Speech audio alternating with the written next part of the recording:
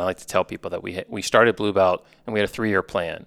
And it was very well articulated and it was reasonable. And we thought over the course of 3 years, with a small amount of investment capital, we could take this company to a certain point where someone would acquire it. They'd be so interested in the technology.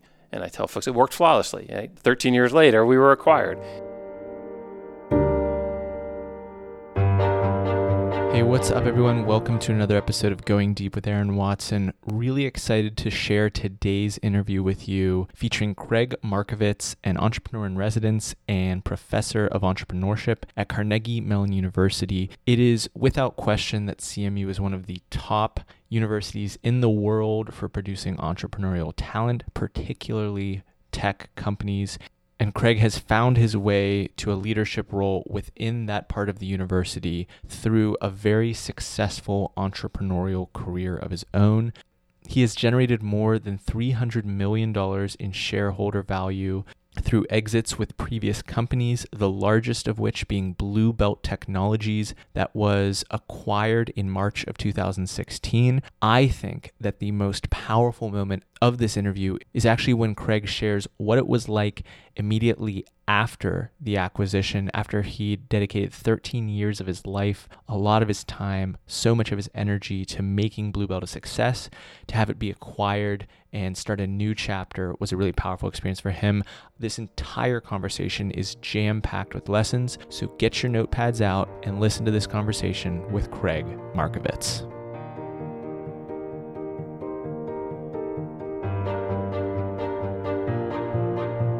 You're listening to Going Deep with Aaron Watson.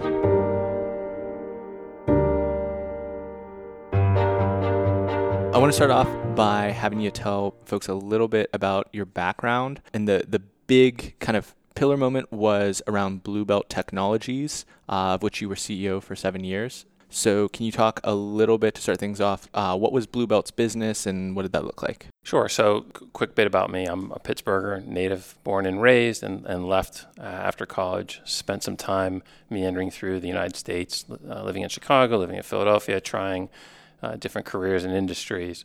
Made my way back to Pittsburgh about 16 years ago and developed a relationship with some very smart researchers and instructors here at Carnegie Mellon University, two of whom, Dr. Tony DeGioia and Dr. Branko Yaramez, were advising a PhD student on his dissertation. They brought me into the conversation because they thought the technology was interesting and compelling and had potential applicability out in industry, in particular in the medical field. Dr. DeGioia was an orthopedic surgeon. Dr. Yaramez was working with Dr. DeGioia on new innovations around medical technology. And they were working on this new concept with this PhD student and brought me in as the business side of the program. My background was in venture capital and banking, technology transfer and commercialization of technology.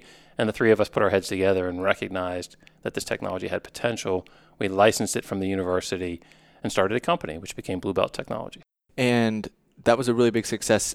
In that rollout, it's a concept that was pretty foreign to me even a year or so ago. But this idea of bringing technology out of the university, finding that partnership, is something that you really have a specialty in now because of those experiences. Can you talk a little bit more about what the negotiating process looked like with that, or if that's a pretty standard process with major universities? Sure, we can absolutely talk about how to negotiate technology, but let me start a little earlier on in the process. So There is an entire industry called the tech transfer industry, which revolves around taking technologies and innovations invented in universities in their research labs, funded by government research, and bringing those technologies out into market for the public good. That's the term that is used for sort of the emphasis for technology transfer.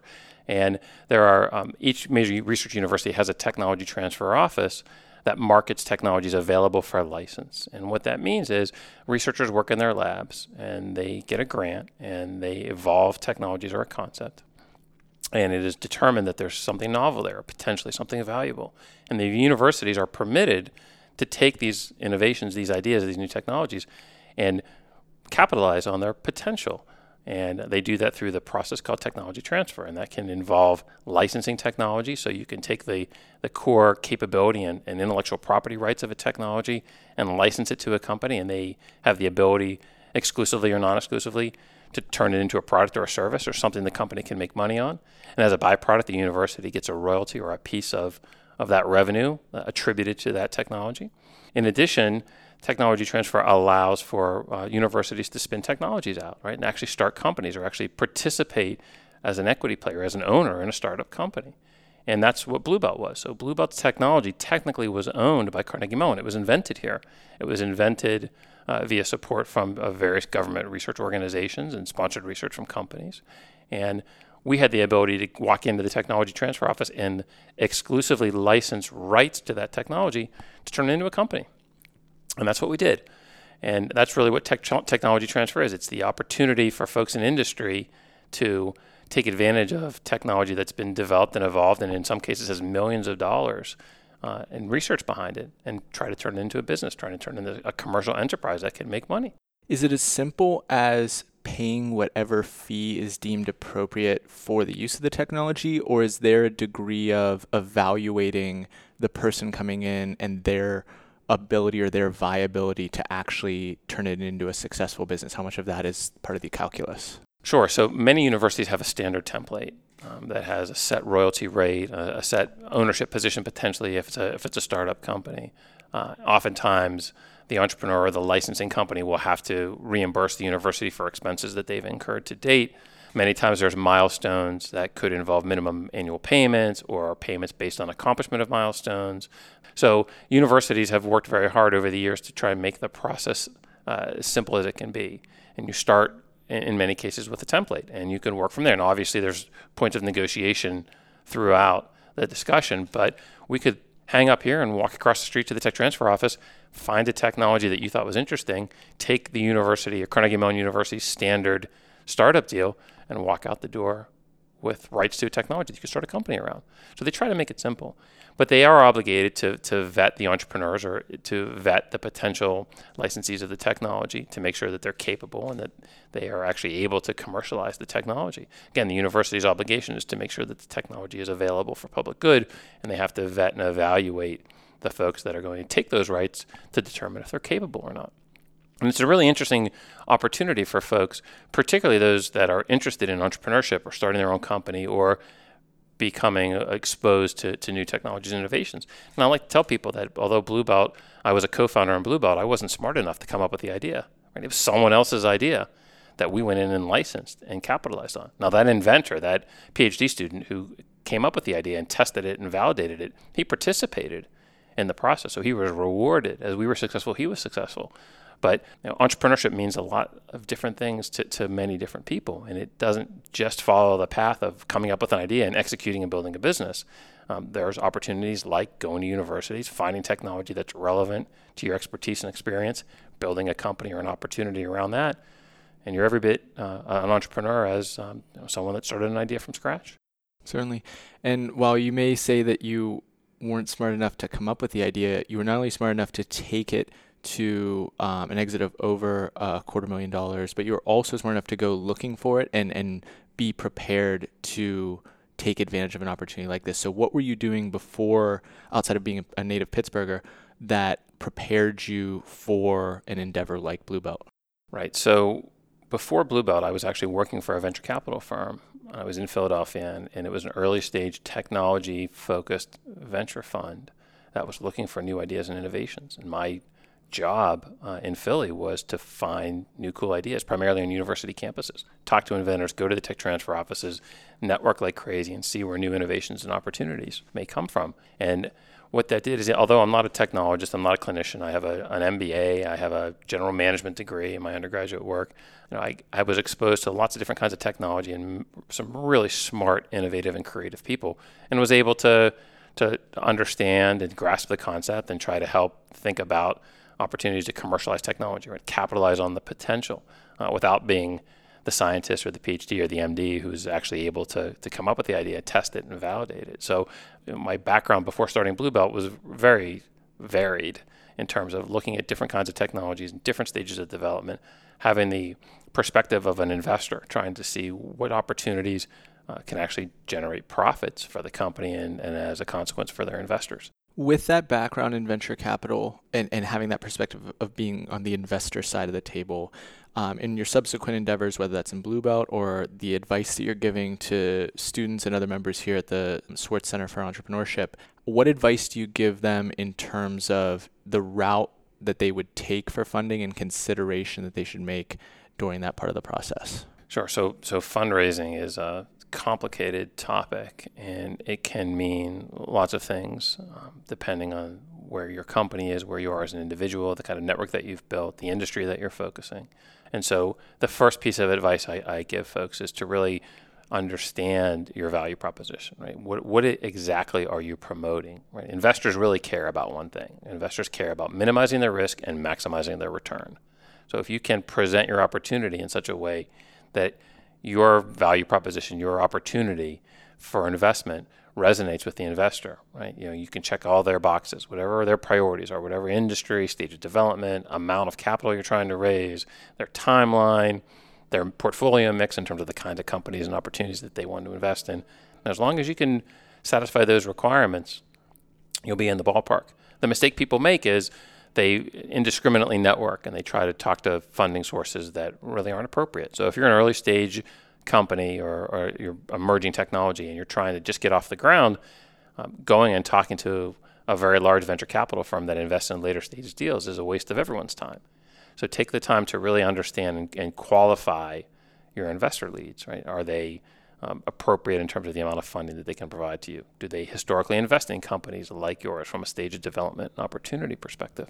So it's important to do your homework. It's important to make sure that the folks that you talk to, your story resonates with what they're interested in. And they're usually pretty forthright in terms of where they're looking to get in, what type of deals that they're looking for, because they've gone through that experience of having their time wasted. Sure, they will promote what they're interested in. Some investment firms are interested in sort of Series A, internet-based technology opportunities, right? So they're not interested in earlier stage deals. They're not interested in later stage deals. They're not interested in a healthcare deal, for instance, where you have to deal with the FDA or reimbursement or other complications around that field. And more often than not, the potential investor is very clear about what they're interested in and what they're interested in looking for. So it's important to do your homework. It's important to once you get through. So by the time you go and talk to investors, you really have to have your story straight, right? You have to be able to clearly articulate, the problem that you've identified and how your solution is better and meaningful, and how there's opportunities to promote your solution to your customer base such that they'll pay you for it, and that there are enough customers, that the market size is big enough and meaningful enough for all this to be worthwhile, and that you can generate a business model that allows you to be profitable, right? There are a number of steps that you take in the entrepreneurial process to sort of validate your idea, talking to potential customers, understanding the competition. There's a laundry list for how to think about an idea to determine whether or not it, in fact, has the opportunity to launch as a company, and whether you could gather investment, other people's money. It's always hard to gather other people's money, and then execute, right, and then try to be successful. So that's really what I try to tell folks is, make sure you do your homework. Make sure that you can clearly articulate why your opportunity is compelling, and that you're talking to folks that are interested in what you have to say. What did that story look like when you were walking into boardrooms for Bluebelt, and what was that solicitation? Sure. So this is a classic example of not practicing what you preach, right? No, actually, we took a different approach. So traditionally, you bring a technology out of university, and you perhaps find an angel or an early stage investor group that'll put some money behind you to sort of kind of do some early proof of concept to validate the idea, to check all the general sort of necessary boxes around the potential of the opportunity. And then you talk to additional institutional investors and try to raise a Series A, and then you get to Series B, and then you kind of work your way towards an exit. But we were in an interesting spot back in 2002, 2003. There wasn't a lot of infrastructure in Pittsburgh to support medical technology companies, and so we had to go about it a little differently.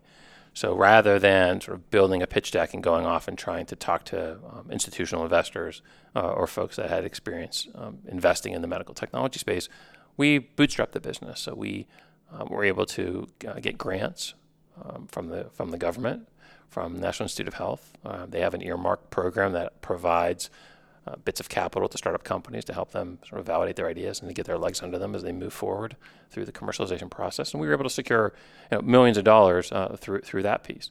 We were also successful in getting economic development. So there were a couple of organizations here in Western Pennsylvania, Innovation Works and the Pittsburgh Life Sciences Greenhouse specifically, that invested in us. So they put money in Blue Belt in the form of a convertible note. So it went in as debt with the expectation that it would convert to equity ownership at some point down the road as the company evolved.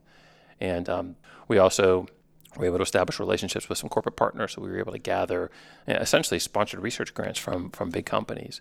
And they put some money in because they were so interested in the potential of the technology, and they were so intrigued by the capability of the team that we had put together that they were interested in just sort of keeping an eye on us and funding us in fits and starts to see where this technology could go. So by the time that we were appropriate and ready to reach out to more formal institutional investors to raise a Series A, we were about 6 years into the company, and we had probably raised about $8 million through all these creative different ideas. We were beg, borrow, and stealing our way to relevance. And so between the grants and the economic development and some sponsored research from interested parties in the corporate world, we were able to remove enough risk and prove the base capability of the technology and its potential to then go out and talk to more formal sort of Series A institutional investors. And that was 6 years after we started the company.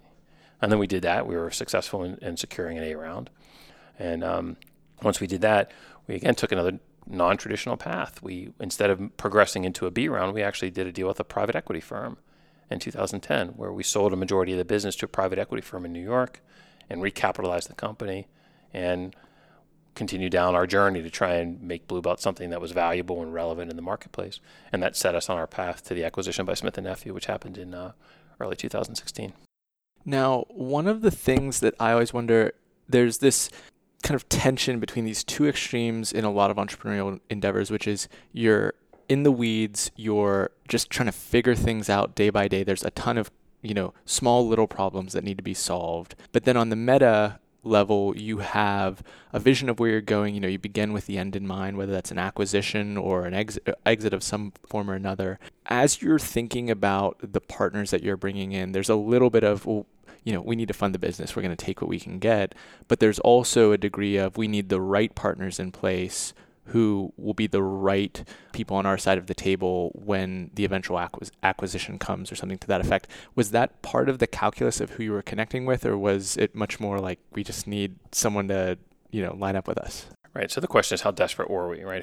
How far were we willing to go to establish those relationships and bring that early stage capital in? It could be desperation, but it could also just be like patience. Like if the barn isn't about to burn down, you don't necessarily need the bucket of water, but you do want to have like some sort of balance between those two. Sure.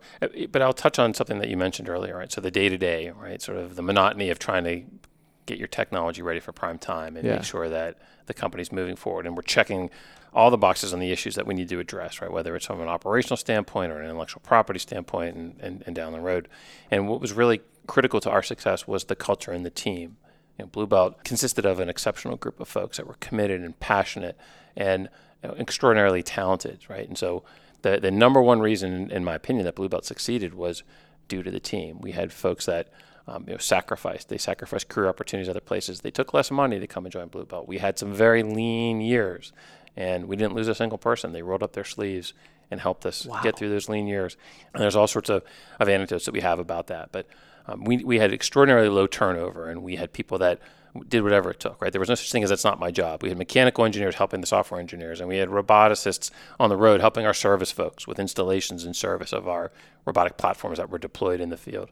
And having the assurance that the day-to-day, sort of the necessary blocking and tackling to build the business and to be successful was executed flawlessly and exceptionally by an extraordinary group of people that are still with the company. So the company was sold to a large multinational medical device company, and most of the folks are still there. They're so passionate about what they've built that they want to see it through. And so that was a benefit of what we built and the kinds of people that we were able to fortunately attract and stay enthusiastic about the business. So that part of your question, I think, is answered by you're judged by the company you keep. And we had, again, extraordinary people, very committed and passionate to making sure Blue Belt was successful, despite all the trials and tribulations. And that allowed us to continue to make progress. And the second part of your question is really insightful because in some instances, you can establish relationships with folks that could make you toxic to others, right? So Right. if you're in a brutally competitive industry and you establish some sort of partnership or relationship with a company, it may not be worth it, because regardless of what the benefits are for your company in the near term, long term, you could be closing doors, right? And minimizing options and opportunities to really help you accomplish your ultimate goal, whatever that may be. And we were very sensitive and aware of that. And we had a good board of directors and good advisors that helped us make sure that the relationships we were establishing with folks were relevant and valuable and allowed us to continue to execute and accomplish our goals, but we're not irreversible, right? So we wanted to make sure that we were not in a situation where if somebody wanted to come in and buy our company and have exclusivity across the board for everything that we were able to offer, that there were no overhanging obligations that would prevent us from doing so. And so we were very careful and sensitive to how we structured deals, the kind of promises that we made, the kind of relationships that we established with people. So we wanted to keep as many options open as we could. And in some instances, we had to say no. There were some companies or some investors that really asked for a lot, and we had to do that cost-benefit analysis. We had great advisors. Our attorneys were exceptional, our accountants, our board members, and we would vet these opportunities and figure out if it made sense for the company. And we weren't perfect. We made plenty of mistakes that we had to go back and repair. But ultimately, at the end of the day, the decisions that we made allowed the company to progress and to become more valuable and more relevant in the space, and ultimately set us up to get to where we wanted to be. Did you have an earnout associated with the acquisition? Did we have an earnout associated with the acquisition? Yeah. So, no. So we had, it was a cash deal, but there was holdback, right? There was, in the way that oftentimes these deals are structured, there's really no mechanism for an acquirer to be 100% certain of what they're buying, right? There could be things come out of the woodwork down the road. And so oftentimes what an acquirer will do is they'll hold back a certain portion of the capital to ensure that there's no unforeseen issues. And those types of holdbacks are usually time driven. They're not milestone or typically when you talk about an earnout, that's based on milestones, right? So you buy a company in a certain state and you want to see its revenue increase, or you want to see its patent portfolio increase, or whatever variables you put in play to make sure that the company is progressing and getting more valuable and doing what you thought it was going to do. We did not have any of that. And if you can place yourself back right after that acquisition point was official, I'm sure there was a degree of elation after accomplishing this goal that you'd been pursuing for so long. But was there any, I guess really the question that I was going to set up with one question, I'm just going to go directly to it, is that gap between, all right, we had this massive project, this massive task that we were pursuing, accomplished, and then it's almost like the tension from the line kind of gave way and you're looking for the next avenue which you're going to go down. How long was that, and what was that process like? Because I think that that's kind of an unexplored portion of the journey of an entrepreneur, which is, well, I came up with an idea and then I decided to start it and then I worked so hard and yada, yada. But if you're pursuing these different avenues, it's kind of a roller coaster ride to that meta narrative as well. So what was that like? So it's an excellent question, and I wish my wife were here to answer it. She experienced the 13 years of Blue Belt. I like to tell people that we started Blue Belt and we had a 3-year plan. And it was very well articulated and it was reasonable. And we thought over the course of 3 years, with a small amount of investment capital, we could take this company to a certain point where someone would acquire it. They'd be so interested in the technology. And I tell folks it worked flawlessly. 13 years later, we were acquired. And those were hard 13 years. I mean, they were incredibly fulfilling and made great friendships and did a bunch of really interesting and meaningful work. But it was hard. It was a hard 13 years, a lot of trials and tribulations of being an entrepreneur. And the day that we sold, right, was a difficult day for me, because certainly it was rewarding for all of our employees and shareholders. And that was the whole reason we built the company. We built the company someday to sell it and monetize the asset, which we did. But your insight is spot on, right? My whole identity for 13 years had been Blue Belt. And I left about 3 months after we sold the company. So there's a short transition where I was helping bring the new leadership in. And the day that my Blue Belt email was shut off was a really traumatic day for me, because I was an entrepreneur. I was Blue Belt. It was my life. It consumed me for 13 years. And I didn't get a good night's sleep for 13 years. I would wake up at 3 o'clock in the morning, check my email. Right? That's just what you did, right? I mean, and those entrepreneurs or those folks that are passionate about whatever they're working on that are listening can identify, right? It's not, you don't feel an obligation. It's just the juices are flowing, right? And you just can't sleep because you want to see what's going on, right? We had international operations and I wanted to understand what was going on in different time zones. And when that was shut off, it was there was a difficult adjustment period. I sort of did flounder a little bit, lost my identity. Drove your wife crazy around the house a little bit? Drove my wife crazy, and I to be honest, be frank here, we're all friends. My health started to deteriorate a little bit. It was actually affected me physically, not to any dramatic degree, but I felt a physical, difference in how I felt during the day because I had lost this anchor, right? My most important thing in my life has always been my family and spending time and working to be a good dad and a good husband.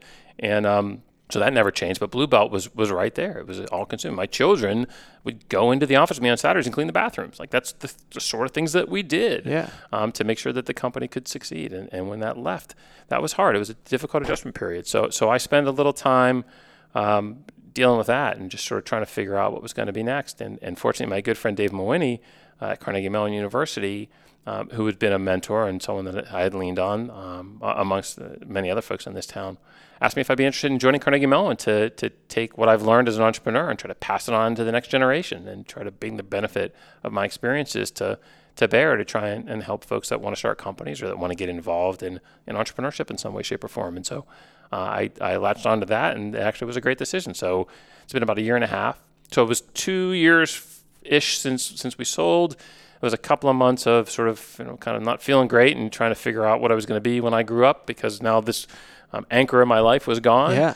And then I transitioning into Carnegie Mellon. It was a decision point, right? Do you want to try another startup? Do you want to join a larger company? Do you want to get involved in sort of corporate board governance and those sorts of things? And for me, a good decision was to come here to Carnegie Mellon and try to pass on what I've learned, the benefit of my experience, as well as the network that I've built to try and help folks be successful. So when we walked in, we're in the new building here on CMU's campus, and the excitement in which you were showing us around and the different companies that are occupying the office here, it's clear that it's a reinvigorating force for you to be around these other like-minded folks and fellow entrepreneurs.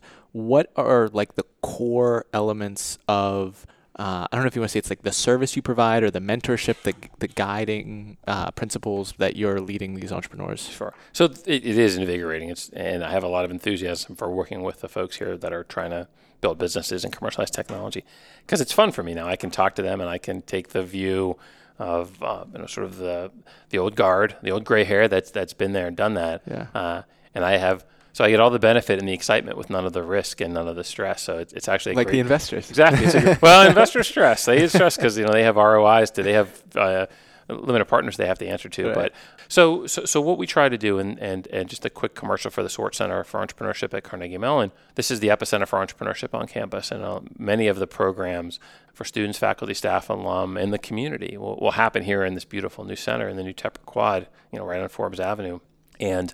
Our objective really is to make Carnegie Mellon the destination of choice for entrepreneurs. And how are we going to do that? Right? What kind of services are we going to provide?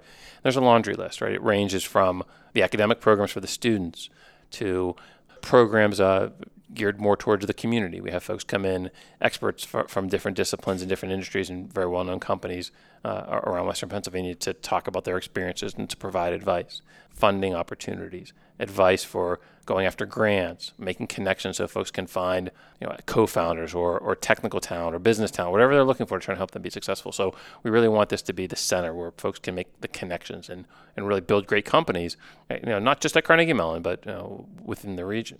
And the nature of my services primarily revolves around those goals, right? So I work hard to try and provide meaningful advice to all the folks that have an interest in entrepreneurship here on campus.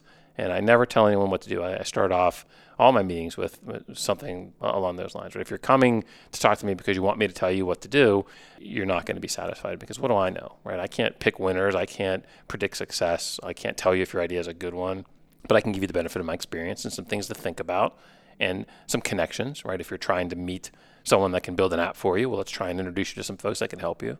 If you're treading down following a path that I've been down or that others that I know have been down, I can again give you the benefit of the experience, make those connections, try and help you be successful. So that's really what it is. It's truly a mentoring and networking and advising role that I play. And I meet with undergraduate students all the way up to senior administrators here on campus, as well as folks that aren't even affiliated with Carnegie Mellon. We're happy to bring folks from the community that have a passion for entrepreneurship, that have an idea and that are trying to get help or make valuable connections. We're happy to help. So as the CEO of Blue Belt or an investor in Blue Belt, the metrics of success, at least on the grander scale, were pretty clear. This is how much we've put in, this is how much we got out, or other facets to that degree, like the team members all maintaining throughout.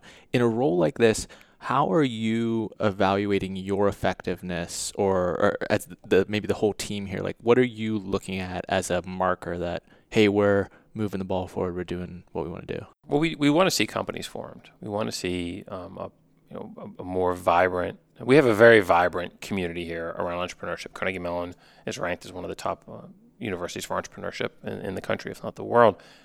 But we really want to capitalize on the enthusiasm and the energy and the talents of folks around here and channel that towards building companies or creating opportunities for innovation. And so we don't have hard and fast matrices to say we want X number of companies or Y amount of money raised for our companies, but we want to make sure that everyone that has an interest, everyone that's serious, that's ready to roll their sleeves up and to work on their business or work on their idea is encouraged and has all the tools and resources they need to be successful. Again, it is not our job to make people successful or to predict who's going to be successful. Our job is really to provide folks with expertise and resources and perspective to help them achieve their goals. Blue Belt had a very clear goal. You're absolutely correct. We raised outside capital, and it was a buy low, sell high proposition. Investors invested in Blue Belt at a certain value, and they wanted to see an exponential increase in that value so they could get a significant return on capital. But that's not the same goal for all entrepreneurs.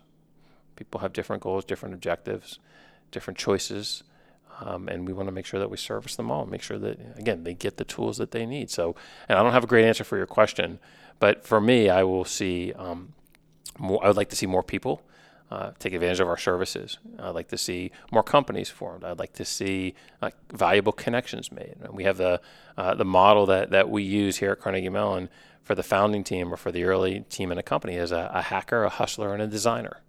Right, so you need a technical person that can actually do the development work, and you need a hustler, someone to get out there and do the BD, right, and establish those relationships and find the investors and make those connections, and a designer to bring the UX experience into play so it all ties together, right? So if you're a hustler and you're looking for a hacker, right, we're going to help you do that, right? We're going to provide you with those introductions and try to connect you to folks that'll help you get to where you want to be. And the other thing that's interesting in that answer is, and I think this transcends entrepreneurial ventures into decision-making in general, is the art between making a data-informed decision and then making a decision informed by your gut or just your instinct. And to some degree, what you're saying is like, are we actually helping these entrepreneurs? Are we doing right by them? Are we providing them the resources they need? And there are certainly metrics involved, but there is a degree of, well, I've been through the trenches. I know it was needed, and I'm here to provide it, and I can sense if I'm helping them move the ball forward or not. Yeah, absolutely. So this is not a very exact discipline, right? This is not accounting or finance, right? Where you can actually solve for X, right? Where you can actually make sure the equation balances, right? And you know the answer. There's no such thing in entrepreneurship, right? You're not trying to get to the final correct answer because it's going to change, and it's going to be different for everyone. So our role is to make sure that folks are prepared and understand that perspective and that they can get to where they want to be, right? So that's an important distinction, is to recognize that we are not giving answers, right? We are not trying to direct everyone towards the same destination. Entrepreneurship is a unique journey, right? The journey that we took for Blue Belt was never experienced by anyone before Blue Belt and will never be experienced by anyone after Blue Belt. Whatever journey you're taking with your company, right? And all of the entrepreneurs and all the folks that we talk to, their journeys will be unique to them. The decisions that they make will impact the path that they take and the result. And there's just no way there are guidelines and there are lessons learned and there are tips and hints and tricks and resources that folks can use to help them along that path. But there's no right answer. All of the entrepreneurs that you have on your program, every one of their stories is different and every one of their journeys is different. And there's no way to predict who's going to be successful and who isn't. It's also fascinating how much the existence of a community around that group of people, though, is an important part of the success process, whether that's, the community created here at CMU or in the greater scope of the Pittsburgh startup scene. You referenced networking a few times as being part of your role and part of the things that were part of your success. How do you coach or mentor or guide some of the entrepreneurs here who might not be sure exactly where to start in that realm? Sure. So having a sense of community is really important. You have long days as an entrepreneur, and you have some dark days as an entrepreneur. And so it's helpful to have folks to lean on, right, to give you encouragement, to reinvigorate you, to make sure that your enthusiasm, to help remind you why you're doing it, right? And so one of the characteristics of an entrepreneur that I promote to people is putting yourself in a situation where you're out of your comfort zone. So if you're very comfortable behind your PC or your Mac, banging out a blog or writing a line of code, but you're much less comfortable going to an event and walking up to someone and introducing yourself to them. Part of being an entrepreneur is doing just that, right? Is making sure that you're taking yourself out of your comfort zone, that you're pushing yourself a little bit. And that's important. That's an important distinction for folks that really are serious about being an entrepreneur and folks that just sort of like the idea. And so, as part of it, I absolutely promote the importance of building a robust network. And if you think about it, right, I graduated from college a long, long time ago. Much of what I learned isn't taught today, right? It's not relevant, right? The world has changed and approaches and data and the way that knowledge is disseminated is very different. And it set me with a good foundation. It set me on a great path. But what has endured is the network of the people that I know, right, from my days, back in college, back in grad school, my early employers, right? So the importance of building a strong and robust network can't be understated, right? And it's not one way. You're not meeting people so they can help you. You're meeting people so you can help them as well, right? The most productive kind of network you can have is one that's mutually beneficial. So, and the more people you know and the more exposure that you get and the more opportunities you have to talk about your idea or help people with their idea, the greater your knowledge becomes, the better perspective you have to make decisions, right? And the more likely you are to make the right decision. Absolutely. One of the times I had a breakthrough to that end was my dad's in construction, and he has a friend who's since retired but was in the FBI. And he had a situation where there was some sort of stealing going on, and he just needed a framework for how to think about this, how to evaluate everything. And he was able to just call him up, and it was this light bulb moment for me because I was listening to him on the phone basically. And it was clear, like, he didn't need to be the expert in breaking down and investigating a burglary. He just needed to have someone who could talk him through it. And that just made him so much wiser just by being able to access people in those lines of work. I mean, that's frankly part of the reason I do the podcast, so that you can build all these amazing people who can offer you some perspective. Yeah, absolutely. And it's a great story. And it's exactly what I'm trying to say. I mean, it's important to have different perspectives. I try to tell folks as well, don't just hang around with people in your field of study, right? Go meet different kinds of people with different skills and different experiences, right? Get a very wide view of the world. Meet people with different perspectives and different skill sets, right? That's building that kind of network is only going to help you and it's only going to help them.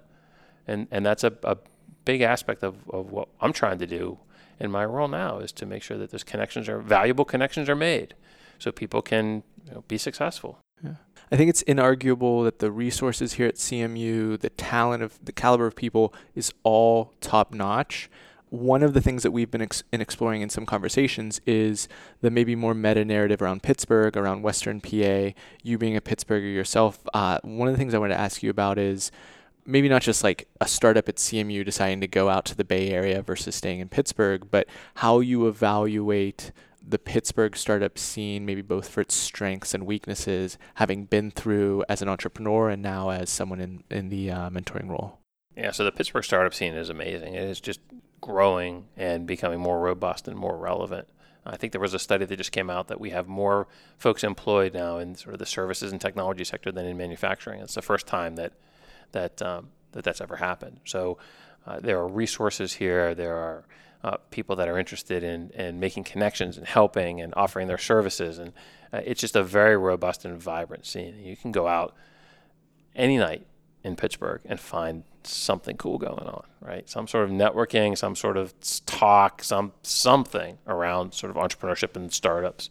And there's the co-working spaces, and there's all the accelerators, and there's more and more opportunities for angel networks for little pockets of funding, and it's just amazing. It's amazing what it's done, and there's so much more potential there. So from my perspective, as someone who started a company in 2003, and here we are in 2018, the growth and the vibrancy and the resources in the Pittsburgh startup scene is just, it's mind-blowing, right? And it's helped by what the universities are doing. It's helped by some of these larger companies coming in and setting the foundation for innovation and providing resources. It's created some, we'll talk about some of the negatives, it's created some challenges, particularly on the hiring side, but from my perspective, the startup scene in Pittsburgh is as robust and vibrant as it's ever been, and is only going to continue to grow.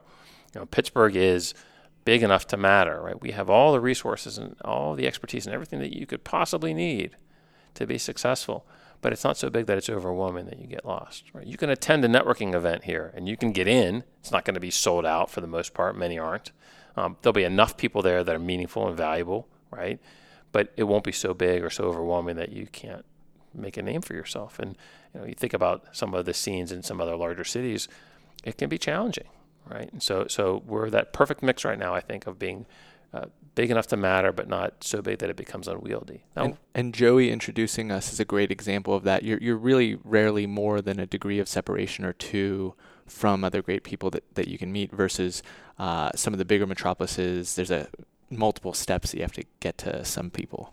Plus, people in Pittsburgh, they're happy to do it. They want to talk. If you are introduced, so Joe Rahimi introduced us, right? And of course, we both were interested in, based on his trusted referral. Yeah. But many times people in Pittsburgh, they'll actually act on it, right? So you get the referral and people respond. Yeah. And that's unusual. That's part of the Pittsburgh culture, right? But also part of the substance of the startup community. We have challenges like any city, right? When I lived in Pittsburgh, we compared ourselves to other cities like the Philadelphias of the world and other places that had more access to capital, for instance, right? More venture firms, more corporate support. But if you go to Philadelphia, they compare themselves to Boston, and they have the same complex that we have about Philadelphia. So it just sort of moves up a layer in the food chain. But you'd always like to see a more active and fertile community around fundraising. I mean, that's if you talk to entrepreneurs, not just in Pittsburgh, but in all over, there will always be that comment. Boy, I wish there were more investors. I wish there were more options for me to raise capital. But that's, good companies will get funded, and you have to stick with it. And you have to be tenacious, and that's again, the sign of an entrepreneur, right? Don't take no for an answer. If you're that confident in your abilities and the problem that you're solving and the solution that you're offering, don't give up. Just keep pushing. You'll find that investor it'll click with. Do you also think to some degree that like maybe a generation of companies kind of turning over and whether they go public or get acquired and a little bit more money flowing back into the community will start to feed the vibrancy of that funding community? Or what do you when you look at like the meta of that problem, which has been stated in multiple locations, do you see that as a potential solution for it or interest from outsiders? No, I think that's a great opportunity for folks to reinvest in the community. For instance, at Blue Belt, our head of mechanical engineering and our director of marketing, they left Blue Belt when we sold, and they've started a company here in town called Leaf Shave. And they'd be actually a couple of interesting guys for you to talk to. And it's a direct-to-consumer, online-driven shaving company. And so we want to see more of that, right? See more people spin off successes like Blue Belt and actually start a company and sort of set that next generation of entrepreneurs up. And that would be great for us to have more liquidity events. There's a number of companies in town that have raised quite a bit of money and that have been growing, and we're waiting for exits, right? And there have been some exits recently, but the more companies that exit and the more people that stay in Pittsburgh and the more interest they have in pursuing their own entrepreneurial ambitions will sort of evergreen, right? And we can, one large success can spawn a number of new opportunities that hopefully lead to more and more success. So, absolutely, I think that that's an important aspect of sort of building a robust entrepreneurial ecosystem, because investors will come too, right? Investors will come to cities where they feel there's an opportunity to generate returns. Right. And the more successes we have, the Blue Belts of the world and the other companies that have exited, we've had some nice exits over the last couple of years, we're going to get on the radar screen of some venture funds and some other investors, and they're going to want to start hanging around Pittsburgh and seeing what we have to offer. And I think that's absolutely true, and will continue to grow. On the negative side, also, and again, these are problems that you've heard, that everyone listening has heard, right? We better public transportation and more flight options, although that's getting better. And the competition for talent has really ramped up. So particularly on the technical side, with some of the larger companies moving into Pittsburgh over the last couple of years, that can offer very attractive packages to new employees, it becomes harder for a startup company or a less well-funded company to compete. So there's an extraordinary amount of competition for talent. The funding side of things, could always be better. And some of the infrastructure issues that I know our government officials are trying to address, and it is definitely trending in the right direction. All of those things, can always use improvement. But again, I feel that we're no different than any other metropolitan area. Everyone's got their issues, and the nice thing again about Pittsburgh is, everyone's focused on the same mission. Right? There's so much passion around Western Pennsylvania being a Pittsburgher, and people want to see Pittsburgh continue to grow and be successful, and our companies be successful. And it's clear that folks will do whatever they can to try and make that happen. Yeah. Another one that I'm really optimistic about, I don't know if you've ever heard of Lambda School. It's in this family. There's Mission U, there's Praxis, which Hannah went through. It's these much shorter training programs, whether it's data science or coding or apprenticeships and kind of the biz dev side of things, where they're a little bit shorter.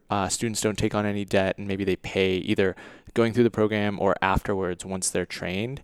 And I also think there's a little bit of, the millennial that has $100,000 in student loan debt versus none or significantly less has a little bit more viability in terms of going and working with the startup, taking the proportionally lower salary with higher upside that might be associated with that. They have a little bit more stomach for that as well. I think that's another little part of the grander puzzle of that whole thing as well. I absolutely agree. So the more creative programs that we have to help people, give them a little more freedom, get them to think creatively and innovatively, the better. And programs like that can provide some relief to the student debt, tremendously valuable. I actually was talking to an MBA student this morning who really has caught the entrepreneurial bug. He wants to have his own company, but he's going to go work for a consulting company when he graduates from Carnegie Mellon because he has a lot of student debt. Pay the bills. And so he's going to sign on for a 2-year deal, and he's going to earn a nice salary and hopefully pay off his loans. And then after 2 years, he'll have the freedom to do exactly what you said, right? To maybe bet a little bit on an opportunity or start something and have less cash coming in, but have the wherewithal to be able to support that and kind of see through his mission and his dream. And that's not an uncommon story, and there's nothing wrong with that, right? Stoke those entrepreneurial ambitions and that fire, on nights and weekends.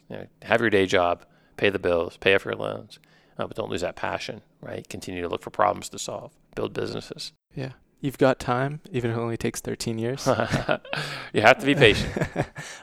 This has been awesome, Craig. Thank you so much for agreeing to do this. Before we ask our standard last 2 questions, anything else you were hoping to share today that I didn't give you a chance to? No, not at all. I think that it's just important for folks that are listening, if they have aspirations to pursue entrepreneurship, to network and to get visible and to take advantage of all the resources we have here in Western Pennsylvania. Beautiful. If people want to connect with you, if they want to learn more about what's going on here at Swartz, what digital coordinates can we provide for folks that want to learn more? Sure. So the easiest way to find me and get a hold of me is through my website. It's called startupbreakdown.com. It's a mechanism that I use to provide some information about the startup process to folks. There's tons of free resources and tools on the site. I'm happy to talk to people and try to help. So visit startupbreakdown.com and reach out. Beautiful. We're going to link that in the show notes. goingdeepwithaaron.com/podcast is the place to find it for this and every episode of the show. But as we do at the end of each interview, Craig, I want to give the mic a final time to issue an actionable personal challenge for the audience. Sure. So it ties into something that I said earlier, right? I'd like to see folks do something that they're not usually comfortable doing. Right? Again, one of the characteristics of being an entrepreneur is putting yourself in situations that aren't always necessarily a perfect alignment with your interests and skills, right? Getting yourself out of your comfort zone. So if you're not a big networker, go to a networking event, right? If you're not a writer, write a blog post, do something different. Put yourself in a position where you're out of your comfort zone a little bit, just to feel that rush of accomplishing something that you perhaps hadn't accomplished before. So that is, I see that as like its own form of a muscle, where the more you go outside your comfort zone, the more kind of comfortable you get venturing out there. Is there anything from like back in the day for you that you remember was one of the first times you really kind of pushed yourself outside the comfort zone and create that feeling for yourself? Sure. So in the early days, I was very comfortable coming from a venture capital background, being able to promote the opportunity that was Bluebell from a financial perspective. And I could explain to folks the time and capital we thought it was going to take to get a product to market, what we thought we could sell it for, what we thought profit margins we could make, kind of unit volume we could generate, and ultimately lead to a valuation. So I could say to folks, again, you're buying low and selling high here. You're putting a little bit of money in this company now, and although it's risky, here's our plan to make you a lot more money down the road. And I was much less comfortable getting into a conversation about the clinical benefits. This is a medical technology, essentially what the Bluebot technology does, and you can find it. It's called the Navio surgical system. You can find that out there on the web. It's all over the place. It was a handheld, semi-active robot for bone cutting. And I was not a clinician, and it was uncomfortable for me to talk to folks about sort of the clinical aspects of the technology. And I had to overcome that very quickly because I needed to get surgeons interested in the technology, right? I had to talk to them about how it could impact their practice and impact their patients. And so I would oftentimes defer to other people on the team when it came time to talk about the clinical benefits of the technology. And I had to work really hard to overcome that and get confident in the talking points and the benefits of the technology. So, and that actually dovetailed into getting into the cadaver lab, right? Not a lot of people listening have probably spent time with dead bodies in a chilled room practicing bone cutting, and that was another area that I had to get comfortable with. So more on the medical side, I had to overcome my my reluctance to dive into that piece of it. Yeah, I don't. That would be part of my comfort zone as well with the cadaver lab. So hey, if anyone out there wants to give it a try, let me know. I still have some connections at some of the cadaver lab facilities in town. No problem. Well, this has been a great conversation. Thank you again so much, Craig, for coming on the podcast and going deep with us today. It's my pleasure. Thank you for having me.